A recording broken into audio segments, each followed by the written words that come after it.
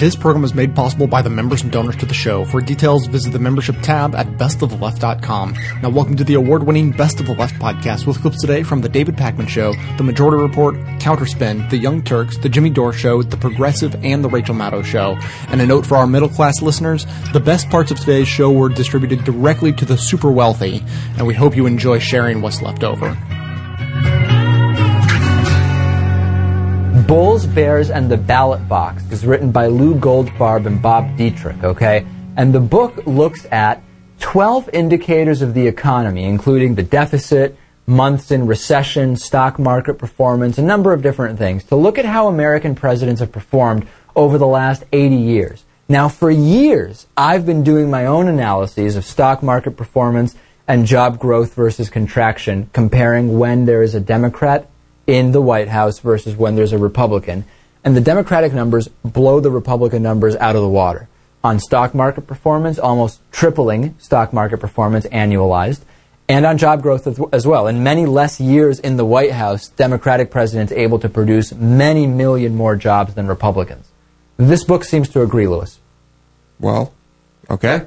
You were right. Yeah. Out of these 12 factors that Goldfarb and Dietrich look at, under 11 of these economic indicators, Democratic presidents beat Republicans. Okay, now this is a number of different things, looking at everything from average annual unemployment rate, average stock market performance, months in recession, change in personal disposable income per capita, annual trade balance, etc., etc. 12 different factors, 11 of them Democrats outperformed. The only one where Democrats were outperformed by Republicans was the average annual unemployment rate. Now, again, that's a different indicator, the number of new jobs created, and if you go into the details of how the rate is computed versus looking at the number of jobs created, you would understand how you could have that discrepancy. Now, I'm just wondering, I mean, you could look at this and just on the face of it say that unless it's explained, you could explain this appearance of an improved economic outlook and situation during Democratic presidencies as the result of cyclical changes in the economy or the preceding Republican administrations. Sure. I'm just saying. You're playing devil's advocate. Yeah, does the we have book talked include about that before. information? Absolutely, and we've talked about it before. So, number one, if it's purely cyclical, then the cycles seem to correspond directly inversely with Democratic and Republican elections, even when sometimes you only have 4 years in a row of a Democrat in the White House, and sometimes you might have multiple terms or more than that. Right. But specifically, does the book mention the reasons why the authors think that these economic results were obtained? I haven't read the book, so what I've looked at is the data that's in the book. I haven't read the entire editorial part. They may go into that, they may not. I'd be interested to look at that.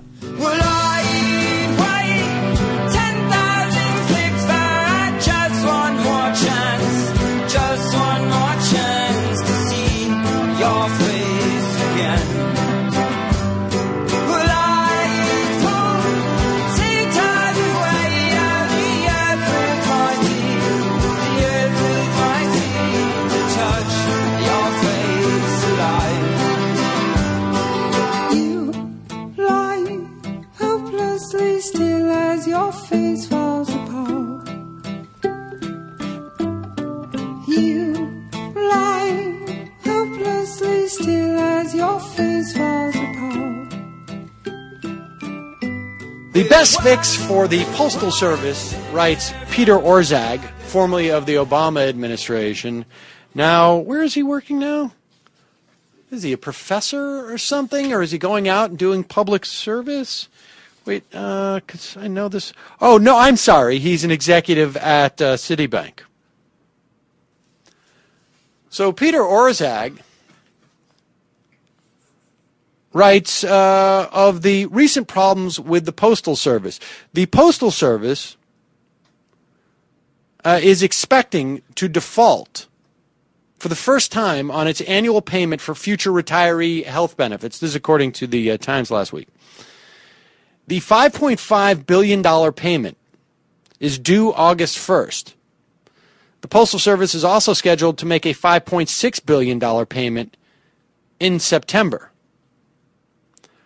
The $5.5 billion payment was deferred from fiscal year 2011. The August payment is for fiscal year 2012. Spokesman for the agency said, barring intervention from Congress, it would default on both payments. Understand what happens here. In 2006, the Congress voted to force the post office to fund the future benefits of retirees on a 75-year out window. So in other words, people who are not even born yet. The post office is supposed to fully fund over the next 10 or 15 years benefits for them to pay out 75 years from now. There is no other government agency, there is no other private enterprise in the country, probably the world, that does this. However, a Republican-led Congress forced the post office to make these payments. Earlier this year, in April, the Senate approved a bill that would allow the agency to make payments into its health care fund for future retirees over the next 40 years, which would have lowered the annual payment to about $2.5 billion. The post office now is in $25 billion arrears, I believe, for these payments, which of course is the 5 or 6 years since then. It is true that the post office is losing money and need to raise the rate of stamps, but 85% of the post office's deficit is a function of these payments. The Republicans in the House refuse to allow the post office to spread out these payments. So, what is the solution here? When you have a Republican-controlled House that is trying to kill the U.S. Post Office, what is the solution? Says President Obama's former budget manager. Well,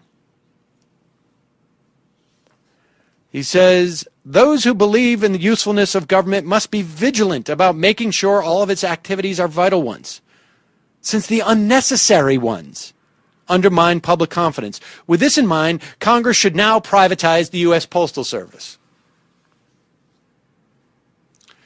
Apparently at Citibank, they don't send out their bills via the mail. He writes, when the Postal Service announced that it would be unable to meet billions of dollars in payments that are coming due in August and September for future health benefits, it provided further evidence. I don't know what further evidence means.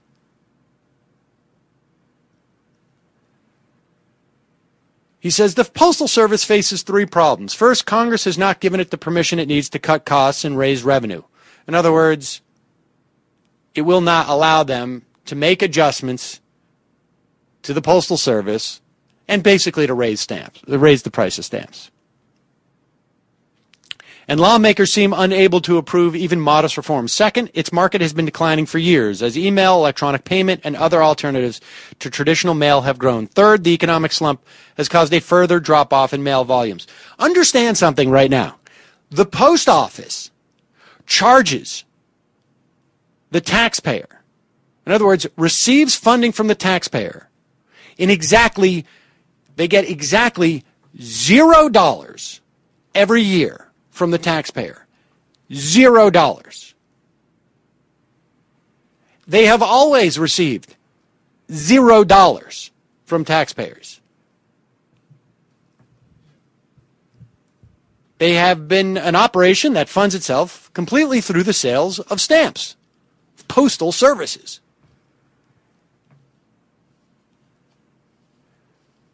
The post office has also improved significantly in terms of efficiency. Even Mr. Orszag admits the Cato Institute noted a decade ago sorting 35,000 letters an hour required 70 employees. Today it takes only 2. Over the past 6 years, the number of career postal service workers has declined by more than 20%. This is not an inefficient agency. The post office, he writes, lost $25 billion from fiscal year 2007 to fiscal year 2011. Do the math. They're supposed to pay in $5 billion plus a year to fund a pension fund for people who have not even been born. And that was instituted in 2006. So where do you think that $25 billion comes from? Peter Orszag, the former budget manager, either can't do the math or just didn't think it was important to include in this piece. Now here's the point. Of the roughly 32,000 local post offices across the country, fewer than 7,000 generate enough revenue to cover their costs. That's an important thing to remember here, folks.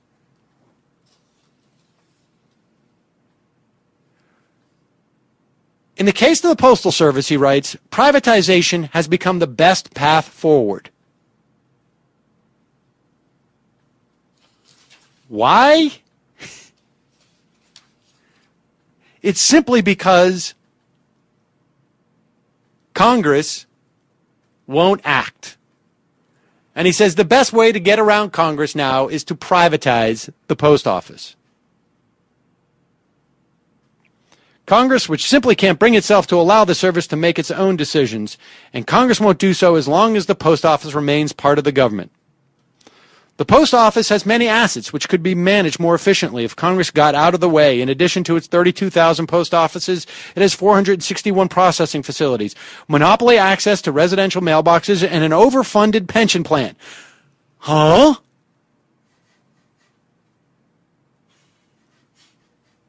These assets would attract bidders. Consider, for example, that many processing facilities and post offices sit on valuable real estate, and it may be smarter to sell many of them than to keep them.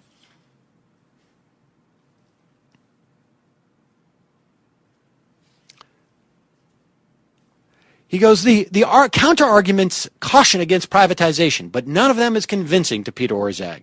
The first, that Congress could simply unshackle the agency. But he doesn't see it being possible with this polarized Congress. So fixing the post office is not an available option because of politics. Therefore, we should sell off the post office. The second argument against privatization is only public sector post office can provide universal service. Well, it would appear so if only 7,000 of those 32,000 are profitable post offices. Does anyone in their right mind think that a private enterprise would maintain that? That's just all profit for them there. And he says, privatization, yet in sectors from telecommunications to electricity, universal service does not require government ownership. Let me think about what's different between electricity and telecommunications versus the post office. Well, the first thing would be that those wires are already in the ground. The most expensive part of providing universal electricity or telecommunications has already taken place. That is, building the infrastructure. There is no postal infrastructure from the post office to the house. It doesn't exist. Well, I guess it's a road or perhaps a pony. So private enterprise has every incentive in the world to stop providing that. This is so disingenuous. It is impossible to believe that this man does not know, is not aware of this difference. He writes, privatization could come with the obligation to provide universal service. FedEx and UPS already deliver to almost all U.S. addresses. Yes, they do. If you're sending something at a minimum of $12. So those 12 letters that you get in the mailbox, that 42 cents or 44 cents a letter will now cost you $48 to receive. or I guess to send. For the hard-to-reach, unprofitable routes, a subsidy could be provided. So now we have Peter Orszag saying Congress could actually pay out money to these private companies to do the service which involves no taxpayer money right now to the post office.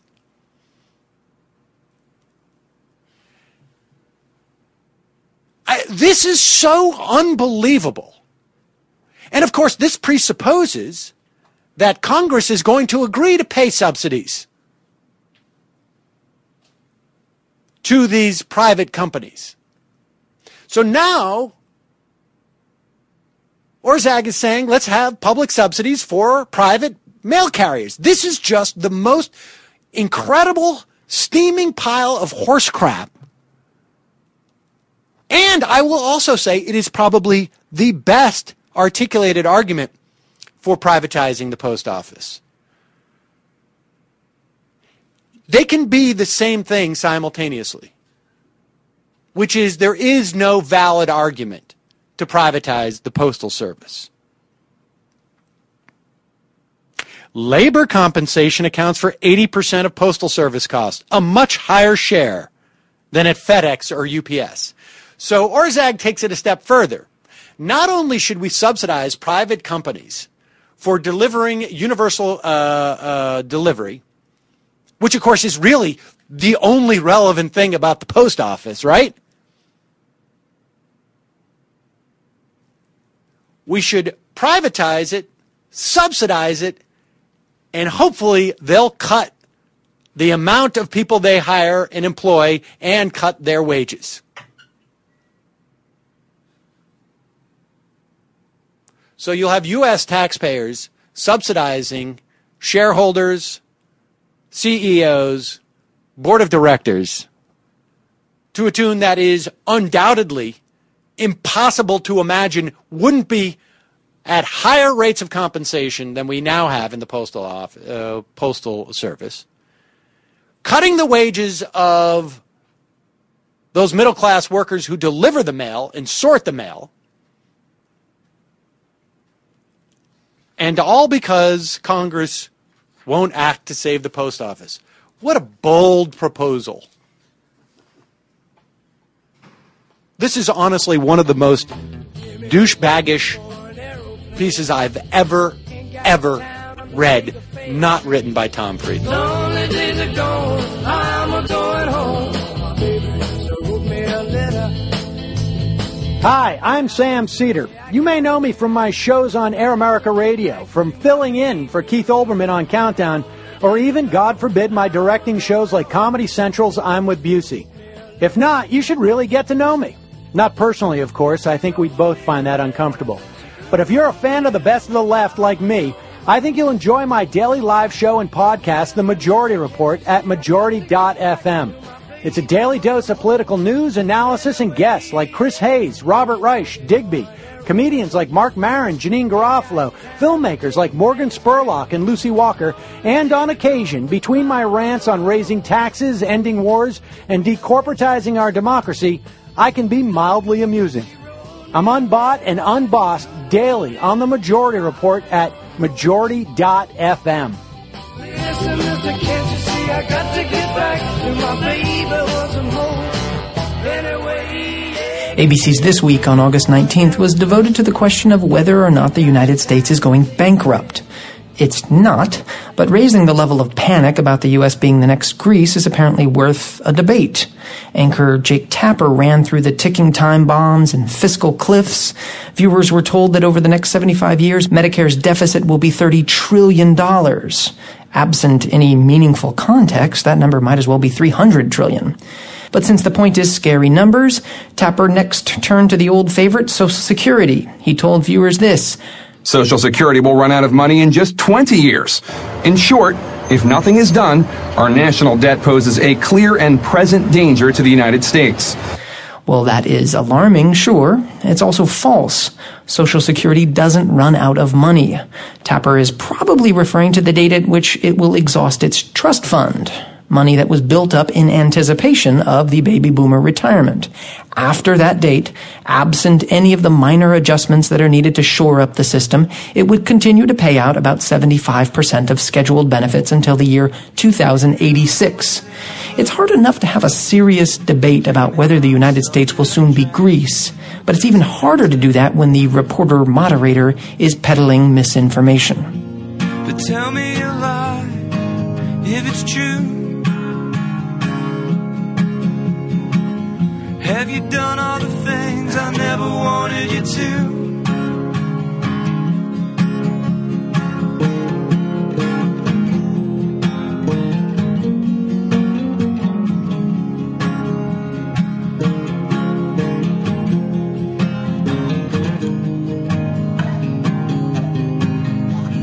Baby, is he all that you dream? I think about you every night when I go to sleep. Pew Research has some new numbers out on what happened to the middle class over the last 10 years. And here's what happened. We got decimated. First of all, let me show you net income and how that average American did there. You see, from the 1980s to 2000, we do pretty well, actually. You see that huge spike up from 92 to 2001? Yeah, that would be the Clinton years, by the way. One of the most prosperous times in American history, most jobs created. So we're at 72,956. And then after all the tax cuts and deregulation by the Republicans, oopsie doopsie, we start losing income. The middle class loses income, and in fact, our average salary for all Americans comes down to $69,487.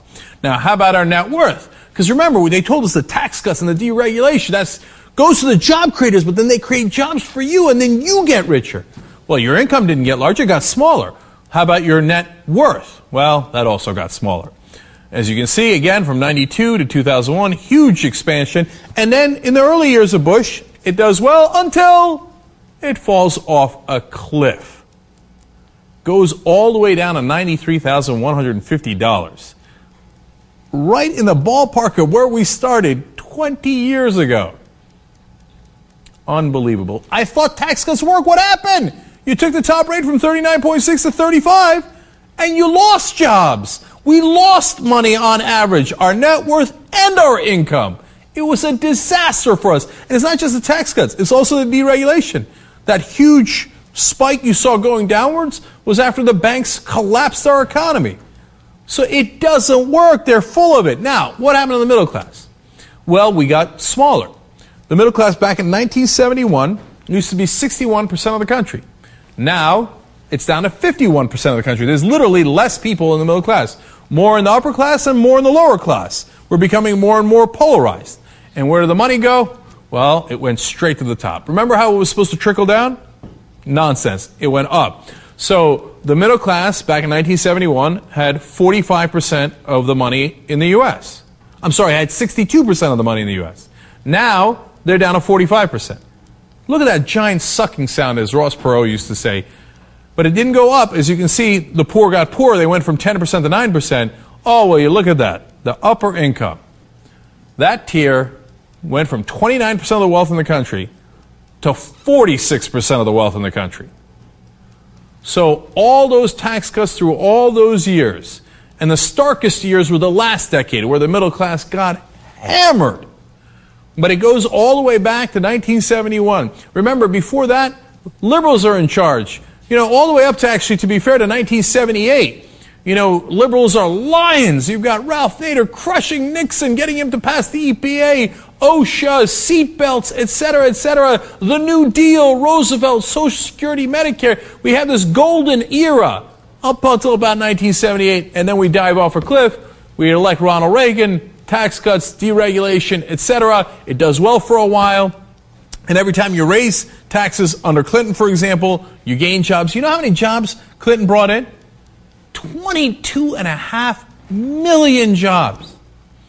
That is the best presidential record on jobs of any U.S. president. In fact, he now ranks #1 in popularity among all presidents at 66%. Beating Reagan at 63%, beating Eisenhower at 59%. You know why? Because the American people aren't stupid.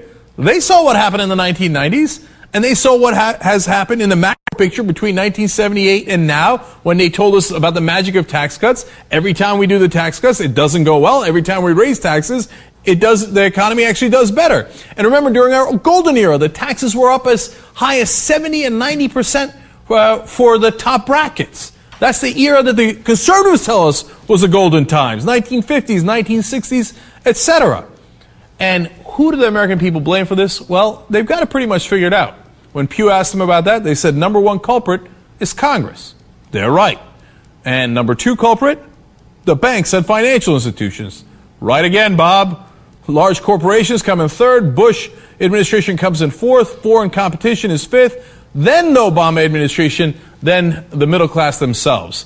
They're like, no, we're not blaming ourselves. We see the picture here. And they might not have seen all those numbers and all those graphs, but they have a gut sense for it that is absolutely right. Congress screwed you. And look, a lot of times it was Democrats too. At the end of the Clinton years, which were so good, as I explained to you economically, at the end, what did they do? They deregulated the banks. And that's part of why they crashed in the next decade. So, yeah, Congress screwed you, absolutely. Working in tandem with the banks and large companies who bought those politicians. They screwed you, and you lost money, and the top 1% gained the money. That's what happened. And it certainly happened in a big way in the last decade. Those are the reality. Those are the facts. The wealthiest anomalies with their own privatized police, while the silent majority will say it's for the best, obey the corporate American dream.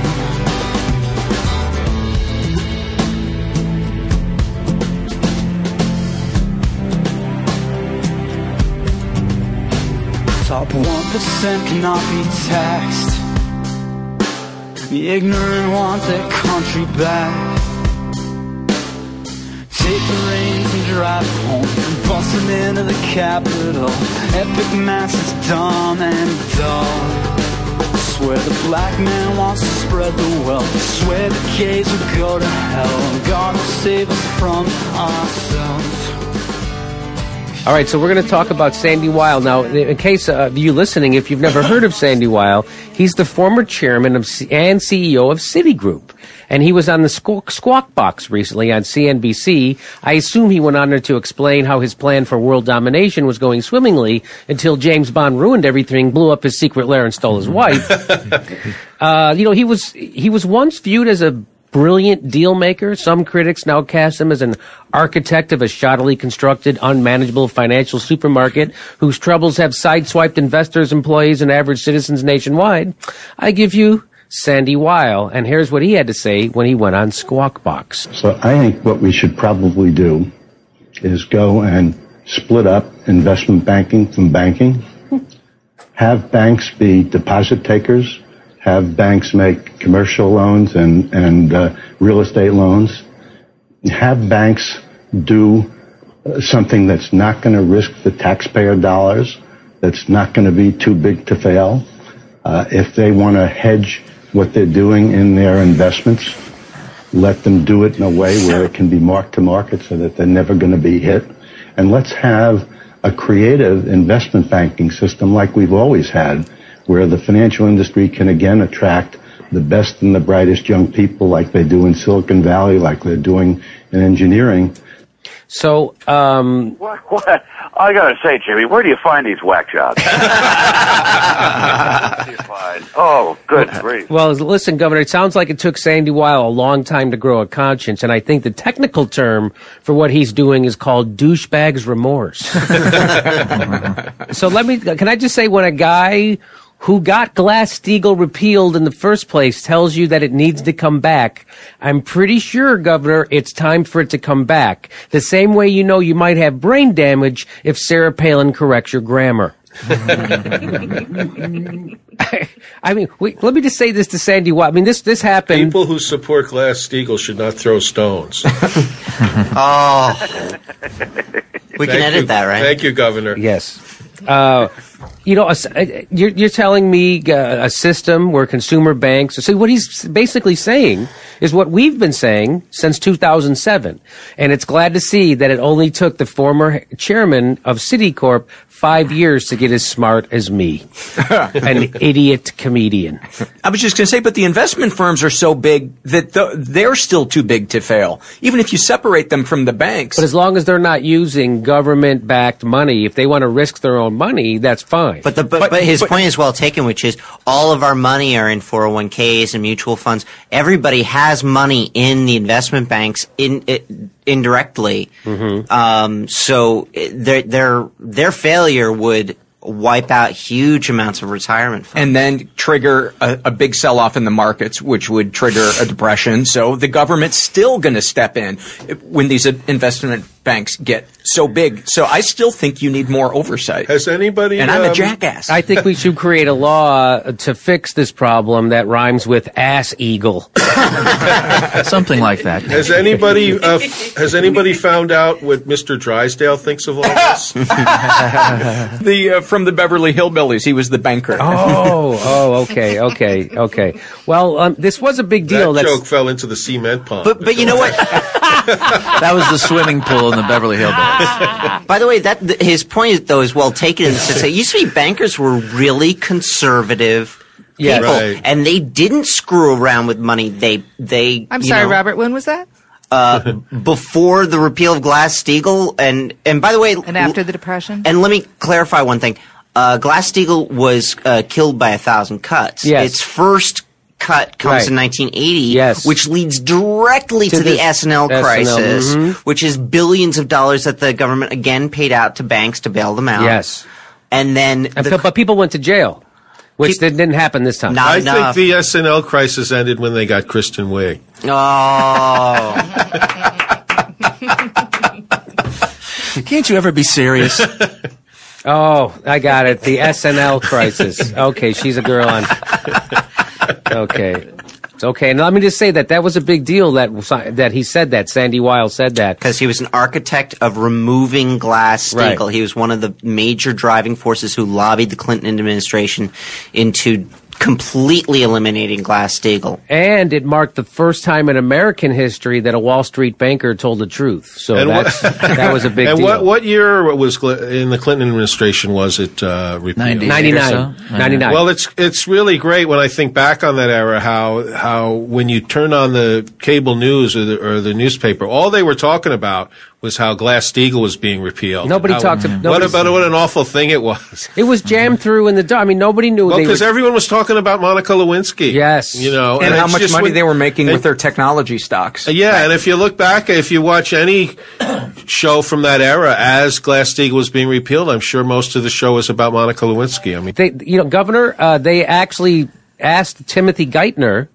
what his response to this was. A guy got a camera and a microphone in front of his face, and I'm going to play it for you right now. He's getting out of a car, Timothy Geithner, who's the Secretary of the Treasury, he's getting out of a car, and he's walking into a meeting somewhere, and a reporter catches him, and here we go. Secretary Geithner, Sandy Weil just said on CNBC that he thinks the big bank should be broken up. Any reaction?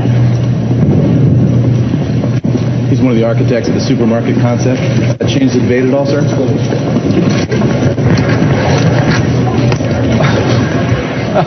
Okay, there you go. That's what he had to say. Nothing. He said nothing. Wow. Hey, Wow. Secretary of the Treasury, the biggest banker in the history of the world, just said we should reinstitute the Glass-Steagall. You have any comment? Nothing. You have any comment for the people that you work for? Yes. Do you have any? Exactly. Right. The people of America. Do you have a comment on They'd this? like to hear what you, as their employee, have to say. So what is it? Why would Sandy Weil come out and say this now? Why would he admit that what he did screwed everything up? Why he wants to die with a clear conscience? I think 3 ghosts might have visited him Christmas Eve. Do you think that? But you think because he is 79 years old, I think it could be the first. Well, he kind of let on. Here's the real reason. He's. There is such a feeling among people, among regulators, among the political system all over the world against the banking system And I don't think that's going to change so soon. Basically, nobody would take our anymore. Mm-hmm. And so, guess what? I guess we'll stop doing this. I already got my billion. See, it was a great run. Yeah. So he's basically saying, like, people don't like us anymore. We need to stop being so unlikable. It's like the last looter coming out of the store with a TV going, looting's wrong. We should really, this is hurting people. Well, it's like the guy who just got done selling everything that he sold, that he looted, coming back to the empty store going, this is bad. Yeah. This isn't right. Because that's exactly, you think people wouldn't take his stuff anymore. Then they stole trillions of dollars and people aren't ever getting it back. He's 79. Sure, reinstate it. I don't care. And you know what? The intelligence behind him coming to this conclusion now, I would think he would have come to that conclusion a long time ago, and it would have done some good if he had come to this, if he had said this while it was all happening, or before it was all happening. Of course, he's say it now after the same way all the Iraq War people say after the fact. Like Chris Matthews. And Colin Powell, that, it was a big mistake. It doesn't do anybody any good, really, when they say don't you think part of the problem is that we deify people that amass huge amounts of wealth and never really put it in the context? I don't think that's a problem at all. I think we never put it in the context of the toll that it may have taken on other people, the toll that it may take on their family. Are you saying that America is a superficial culture that worships wealth, no matter how you get it? That's been that way all. I mean, we worship gangsters in America. Right. I mean, we always have. So it's wealth that we worship in America, and that's the American culture. It's get money no matter how, and if you don't have it, it's because you're a bad person. Poverty has been demonized in America. Mitt, would you agree with that? I don't think it means if you're not wealthy, you're a bad person. I think it just means that you're a loser. There's a big difference. Can I just deconstruct one thing that this guy is saying? He's saying, I'm a banker. Bankers are assholes. We need laws so that we can't be assholes. We can't just do it on our own. Right. We can't stop being greedy bastards. We need laws to stop us. Well, basically, it's funny you say that, Robert, because they ask him about the culture of Wall Street, and here's what he has to say. They ask him this exact question. I wanted to talk to you about the culture of Wall Street today. And there's a great sense in the public psyche of distrust about Wall Street, whether it be the Facebook IPO not working, whether it be the LIBOR scandal, whether it be questions about this trading loss at JP Morgan. What do you think about the culture of Wall Street today? I think that 99% of people on Wall Street are honest. They're ethical. They care. They care about the country. They care about their shareholders. They care about what people make. Their future is really connected. I mean, the financial industry is connected to the country, to the economy of the world. Mm-hmm. And, we always have bad apples in any kind of a business. Yeah, you have a few bad apples in any kind of business. And on Wall Street, we call them chief executive officers. I'm glad he supports the 99%. Yeah, isn't it something he's really sticking up for the regular guy? For a guy Sandy's age, he really can swing a shovel. Let me just say that. They're really such good people that they feel really bad about all the money they stole from people, though they are glad that they're never going to be punished for it. It worked out then. Yeah, it really worked out for these guys. He didn't ask them. And also, Wall Street, there is all this wealth that's just there, and they're not investing it because. Right. So how does that make them good people when they could be? A corporation with a gigantic amount of cash, which a lot of these people have, or assets, however you say it. They're sitting on them. They're just sitting on them. They're not investing them, and it would be a patriotic thing for them to do, to invest it. Hey, it's the uncertainty in the market. It's the uncertainty. But the uncertainty, but they have all this money, though. Frank, I know. The problem here with this question and this answer from Sandy Weil is he didn't ask Sandy Weil about the people on Wall Street. Most German soldiers were honest, hardworking people. Especially Colonel Klink. What he was asking was the culture that allows honest, well-intentioned people to do horribly evil and destructive things, like bundle no-doc mortgages they know are worthless, slap a AAA rating on it, and sell those toxic, worthless bonds to unsuspecting customers like teachers' pensions funds, all the while taking a boatload of cash as commission. That's the question he was asking you about, is that culture that allows good people to do horrible, evil things. things as a matter of course. Their business was built on fraud. They would lose their job if they didn't do that. Yeah, he has to face those people on the weekend, Jimmy. So he's never going to say that. No, you're right. You're right. He's never going to say that. He's always got to say it's a few bad apples. He can't say where there's an illness in the banking system and it's worldwide and we've all got it. Yeah. We've all got an illness, and we can't help but be destructive to the economies that we participate in. They're not creating wealth; they're transferring wealth, and that's a big difference. Yeah. I love how he goes, the financial industry is connected to the economy of the world. Evidently, this guy isn't connected to the reality of the world. Let's just take one example. The corporate officers at USB have made roughly $34 billion in the last 5 years, while losing $44 billion. The whole of the credit default crisis comes from betting against the well-being of the world markets. If anything, the people in the financial industry are connected to the world economy in an inverse proportional way. They're not really connected to the real economy. Right. Jamie Dimon they just lost $9 billion and he got a bonus. They're not connected to the real economy. Let's emphasize, though, that you said they made $34 billion over a 5-year period. So it's not like they just had $34 billion over. It came gradually. Jimmy, that would be like KPFK paying you $0 over 5 years. Perspective. I like how he makes it sound like it was just a few rogue traders or two, which is total BS. But even if it wasn't, what the hell is wrong with your business that something like this can even happen if it was a few bad apples? A few bad apples can crash the world economy and bring Citicorp down to $1 trading a share? I used to work at Starbucks. The most I could have cost my company was $15 in pastries. That's a system you can trust.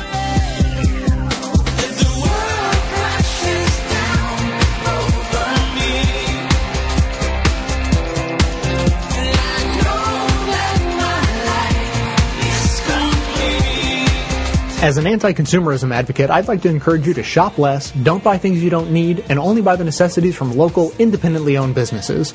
That said, if you don't take this good advice, then at least there's a way to shop that helps support this show at the same time.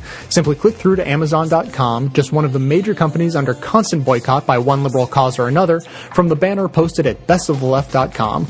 Better yet, click through just once and bookmark that link to use every time you shop.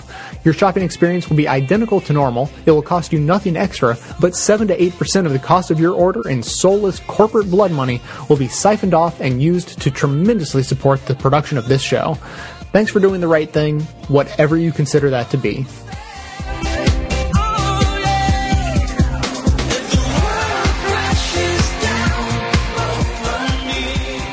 President Obama's Achilles heel remains the economy.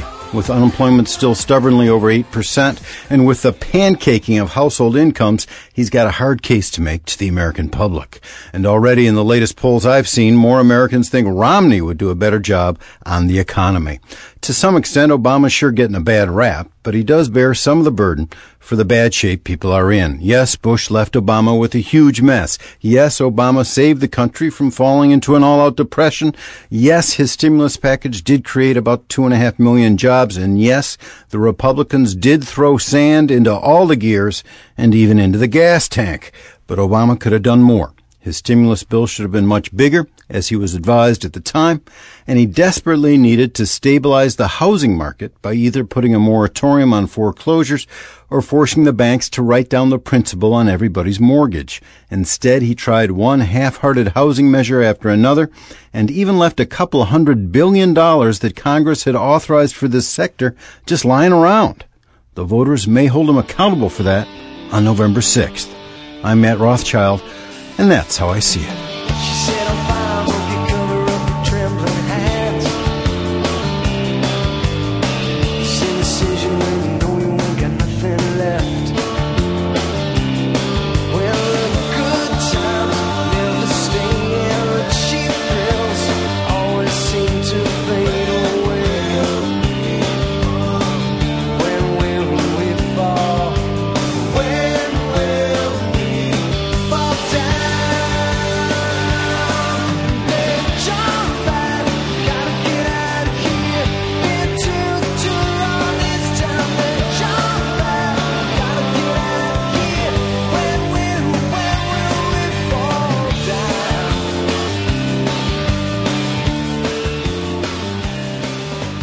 The lamestream media is not going to have Sarah Palin to kick around anymore.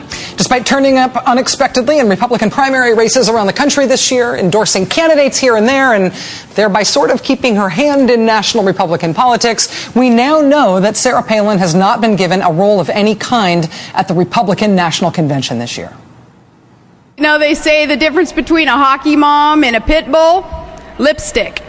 She was the vice presidential nominee at the last convention. She was the star, but this year, bupkis. They did not give her anything. She has been kicked to the same curb as the last Republican who was elected vice president, Dick Cheney, and the last Republican president. He served 2 terms, and not that long ago. But George W. Bush, as well as Dick Cheney, they will be hidden away from view when the Republicans have their convention this year.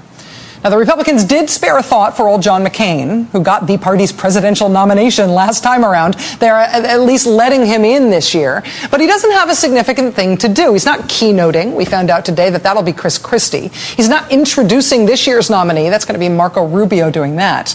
No, the Republicans' last presidential nominee doesn't actually have a specific thing to do at the Republican convention this year. They just announced he would be there, speaking in some capacity.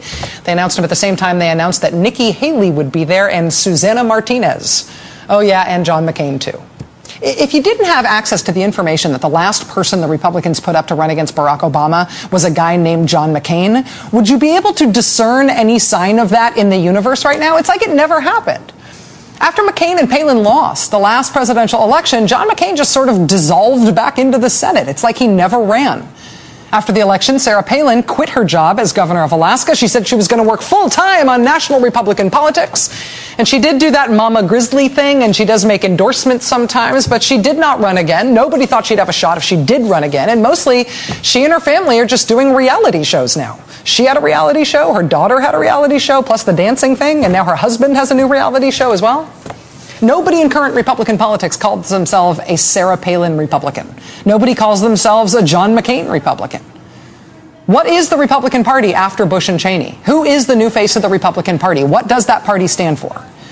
If Romney and Ryan lose this year, I'm not saying they're going to, but if they do lose, are these guys going to have any more of a chance than McCain and Palin did of defining the new Republican Party, of becoming the face of what it means to be a Republican after Bush and Cheney?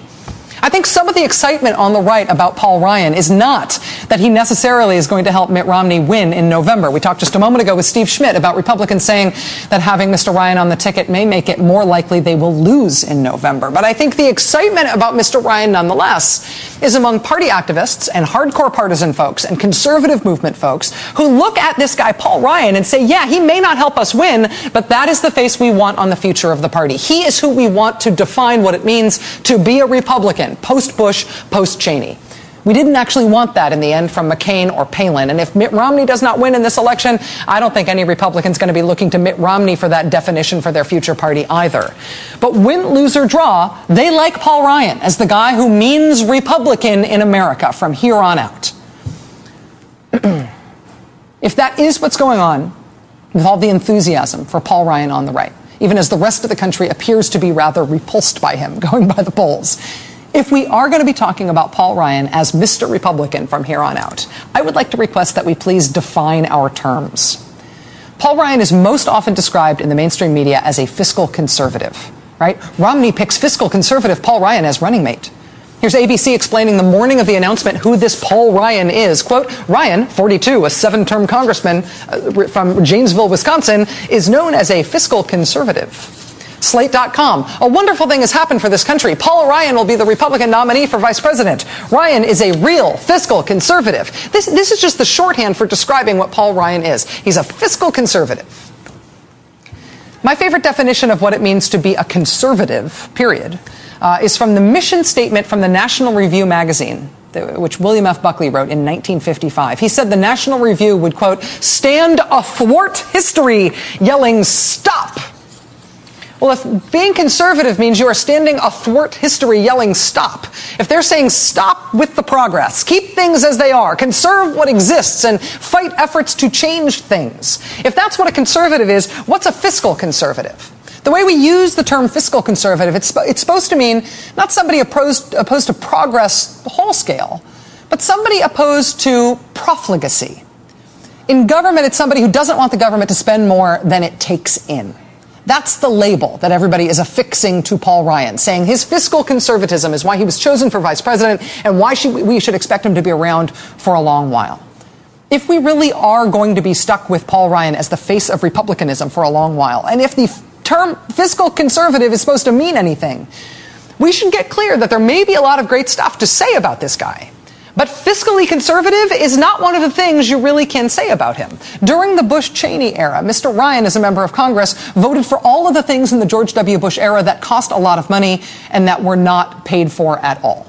2 massive tax breaks, 2 wars, the Medicare Part D expansion, which cost hundreds of billions of dollars, the Wall Street bailout. None of those things were paid for. Every penny of their costs were added to the national charge card, asking future generations to pick up the tab. A fiscal conservative would not have made those votes during the Bush-Cheney era, but Mr. Ryan did. In the Obama era, Mr. Ryan is now pushing a budget that keeps the Bush tax cuts.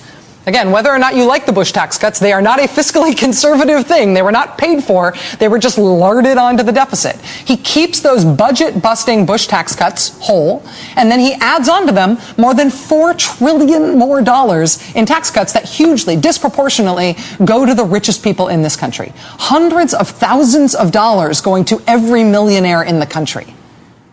That's expensive. How does he pay for it? He does not say. He says that's not his call to make. You may agree with that or you may disagree with that. But the point is, it should not be called fiscally conservative. It is something else. In fact, it is something else very specific that Congressman Paul Ryan, until recently, was very, very happy to talk about. The reason I got involved in public service, by and large, if I had to credit one thinker, one person, it would be Ayn Rand. It's so important that we go back to our roots to look at Ayn Rand's vision, her writings, to see what our undergrounding principles are. Ayn Rand, more than anyone else, did a fantastic job of explaining the morality of capitalism, the morality of individualism. And this, to me, is what matters most. That's what matters most. The reason I got involved in public service, Ayn Rand. Whether you are delighted or terrified by the prospect that Paul Ryan is the new face of the Republican Party, it is important to get straight that he is not a fiscal conservative. If he was, he wouldn't be proposing $4 trillion to be given to people who are already rich without specifying any means of paying for it in the budget. What Paul Ryan is not a fiscal conservative. What Paul Ryan is a follower of this person, Ayn Rand. Ayn Rand is a novelist who most famously wrote the book Atlas Shrugged. Over the course of his political career, Mr. Ryan has cited that book and Ayn Rand as the defining influences on his thinking. He told the Weekly Standard several years ago, "I give out Atlas Shrugged as Christmas presents, and I make all my interns read it." You know, it doesn't surprise me that sales of The Fountainhead and Atlas Shrugged have surged lately with the Obama administration coming in, because it's that kind of thinking, that kind of writing that is sorely needed right now. And I think a lot of people would observe that we are right now living in an Ayn Rand novel, metaphorically speaking. Paul Ryan has since said that it is an urban legend about him that he was ever a follower of Ayn Rand. Dude, it's not an urban legend if that's you on tape saying it about yourself, repeatedly for years and with feeling. In Ayn Rand novels, she leads her readers to see the very wealthiest people in society as heroes. Heroes who must be protected from taxes, from the government, from regulation, from bureaucracy, from anything that rich people might find restrictive in any way toward them becoming more rich. The rich are heroes and everybody else is a taker. And the more the rich have, the better for everyone. That is not fiscal conservatism either. It is something else. When the Center on Budget and Policy Priorities, a respected nonpartisan budget think tank, looked at Paul Ryan's plan for the country back in March, this is what they concluded. They said, the new Ryan budget is a remarkable document, one that for most of the past half century would have been outside the bounds of mainstream discussion due to its extreme nature. In essence, this budget is Robin Hood in reverse, on steroids. It would likely produce the largest redistribution of income from the bottom to the top in modern U.S. history, and likely increase poverty and inequality more than any other budget in recent times and possibly in the nation's history. Mitt Romney has been vague on the specifics of what he would do for the country policy-wise. Paul Ryan has not been vague. He has been really specific. And despite the hype, what he would do doesn't have much to do with the deficit.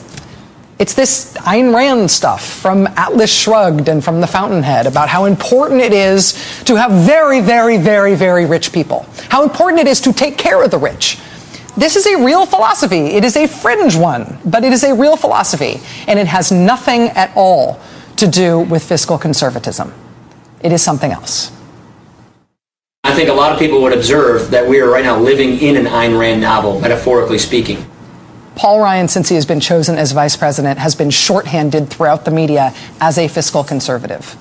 If you are going to call him that, please define your terms. And please express to me what happens to that $4.6 trillion that he shifts toward the rich, how it is exactly that we pay for that. And if that counts as fiscal conservative to you, you don't speak English.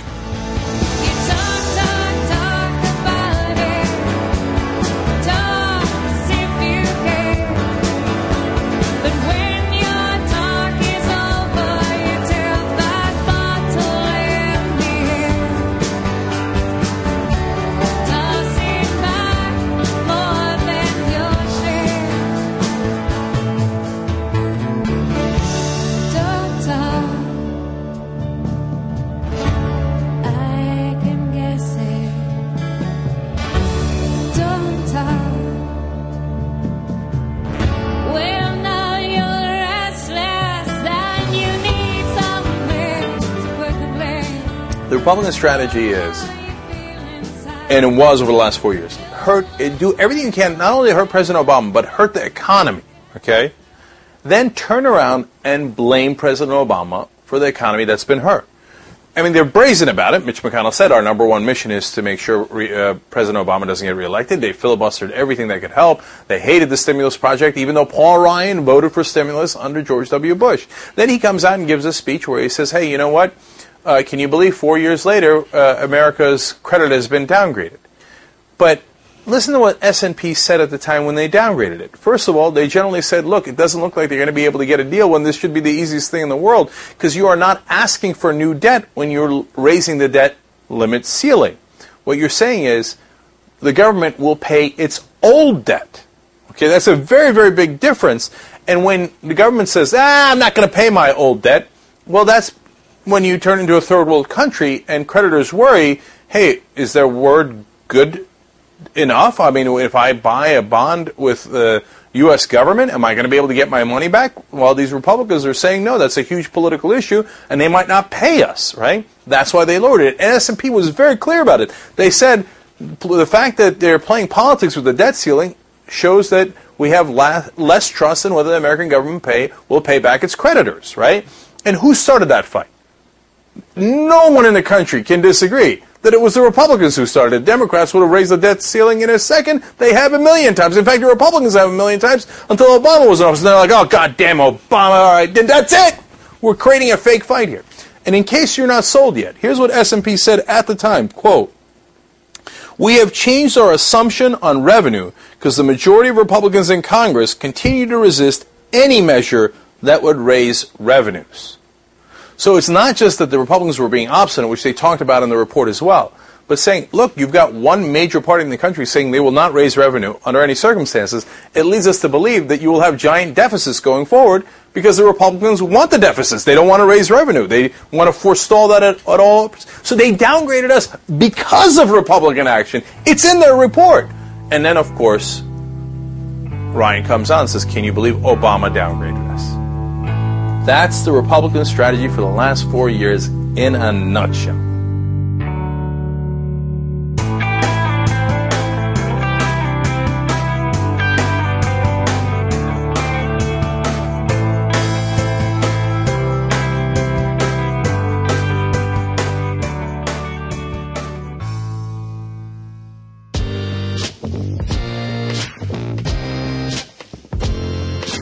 Hey Jay, this is Max calling from the People's Republic of Davis, California. I just wanted to draw your attention to a recent, I think the most recent, Black Agenda report, which is one of my favorite podcasts, period. It's Glenn Ford's Black Agenda report, and the entire second half is an interview with an African-American professor about right-wing conservative missionary groups that were encouraged by the Reagan administration to promote an anti-gay agenda throughout Africa. And it's a fascinating interview. It goes into some depth about how homosexuality is a perfectly normal thing in Africa, and it was always thought so to some extent, until right-wing conservatives from the United States started bringing in the familiar story, familiar to us, about how the gay agenda is trying to subvert the country and take over the world. And it's gained a lot of traction in Africa as part of the Reagan administration's program against the spread of liberation theology, which is a leftist current of religion. I hope you check it out. Thanks. Keep it up.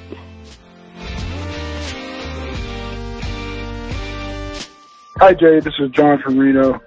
On the religion show 2 episodes ago, there was a discussion about how since the Catholic Church doesn't denounce the priests that misbehave, the goal of the Catholic Church must be to abuse little altar boys.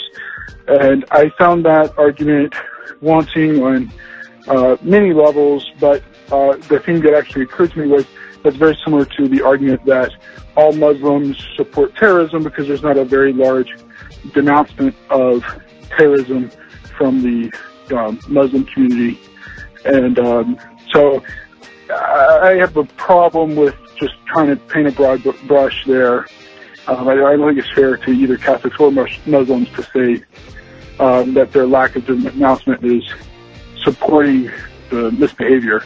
All that being said, I wish there was a lot more denouncement of these bad acts. But that's my thoughts. Keep up the good work. Bye. Hey, Jay, it's Jason again, lost in the cornfields of Iowa. Just letting you know, I love that piece from Bill Moyers. It infuriated, enraged, and made me feel just completely betrayed by the leadership in this country all at the same time. So it's a job well done. But I can't understand why we still support the evangelical vote, even though they make up a large majority of the country and that they supposedly answer to a higher power that's supposed to be better than all of us, and they're supposedly better than all of us because of this. But if anything, their actions have shown that we can't trust them to do what's best for this country. We can't trust them to have the interests of the poor and the working class at mind. And we sure as hell can't trust them to be moral, upstanding human beings when they do things like banning abortion or banning voting rights for certain people. Read that however you want. If we could possibly get more atheists in the world and maybe get away from this whole dogmatic principle that the society seems to be based on and seems to want to run with, even though it's proven time and time again that all the dogmatic society really wants is war and never peace. Thanks for the show, Jay, and I'm probably going to go back home tonight and check out that Bill Moyers piece so I can hear the whole thing. But thanks a lot again. Bye.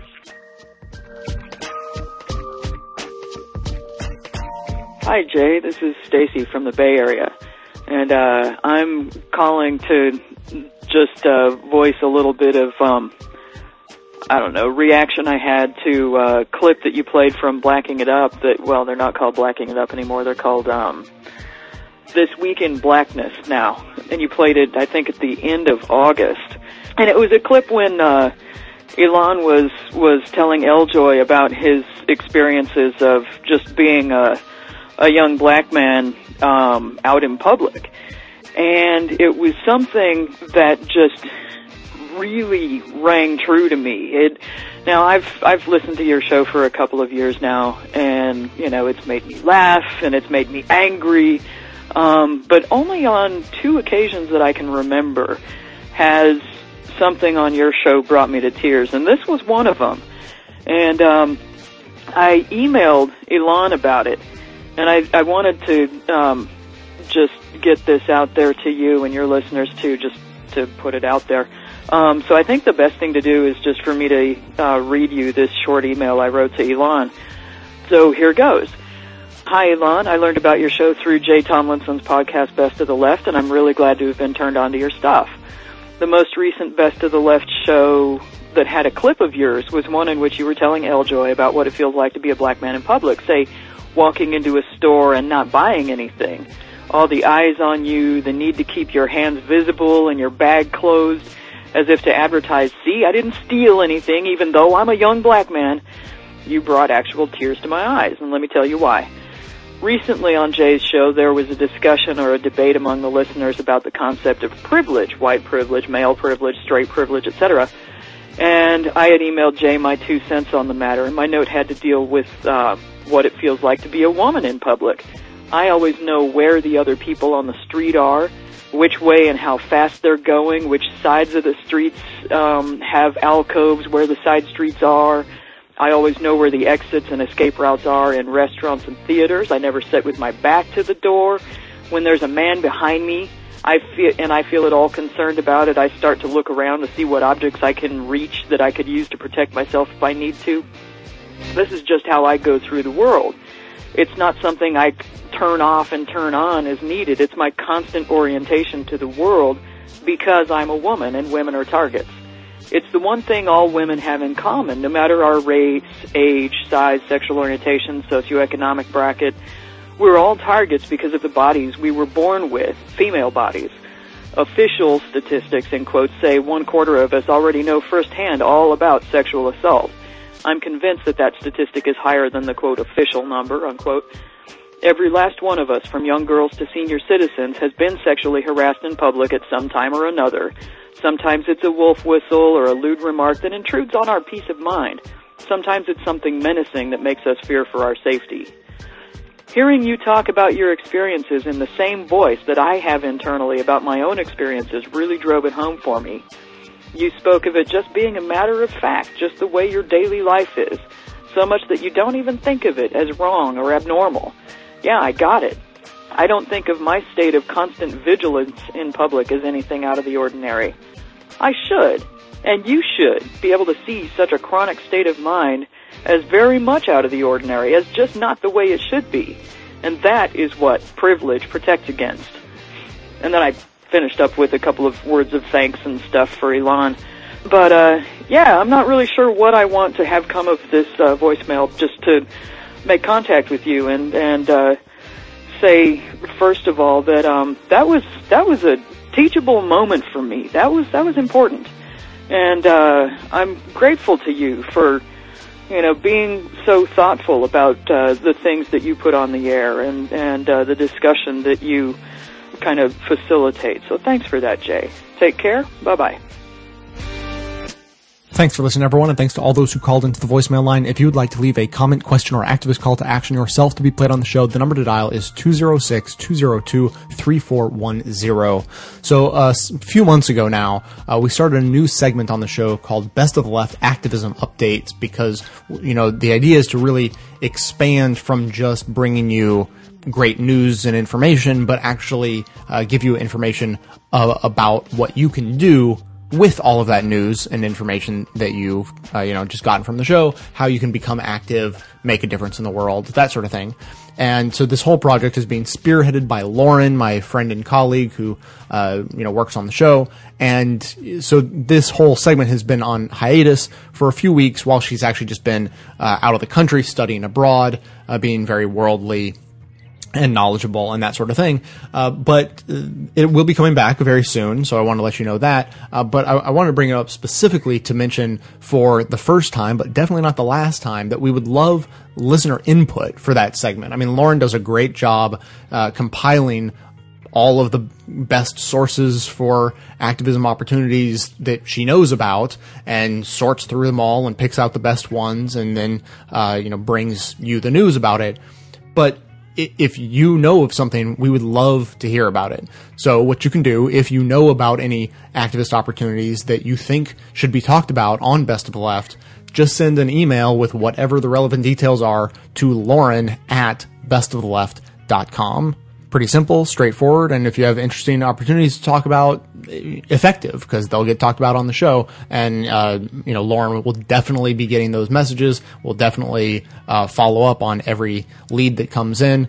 So if you know of any, please don't hesitate to send those along, because that's kind of what we're here for. We want to aggregate and amplify the best activist opportunities there are out there, and the only way to do that most effectively is to have the biggest possible net to catch all of the different opportunities that are out there. So thanks in advance for your help, and that email address again is lauren@bestoftheleft.com. So that's going to be it for today. Thanks to everyone for listening, and especially thanks to those who support the show financially by becoming a member for as little as $5 a month. You know, it is not a lot of money, but all combined, it is the members together who are absolutely the cornerstone of what make this show possible. You know, not just the show, but Lauren and the activist opportunities. Everything comes from members. So if you're interested in supporting the show, that is the best way to do it. Signing up for membership, of course, can be done through the website.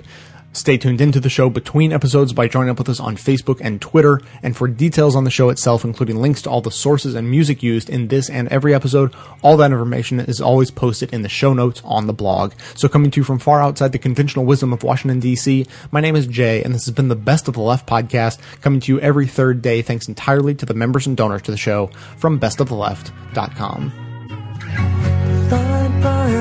Black and white, 'cause you took apart a picture that wasn't right.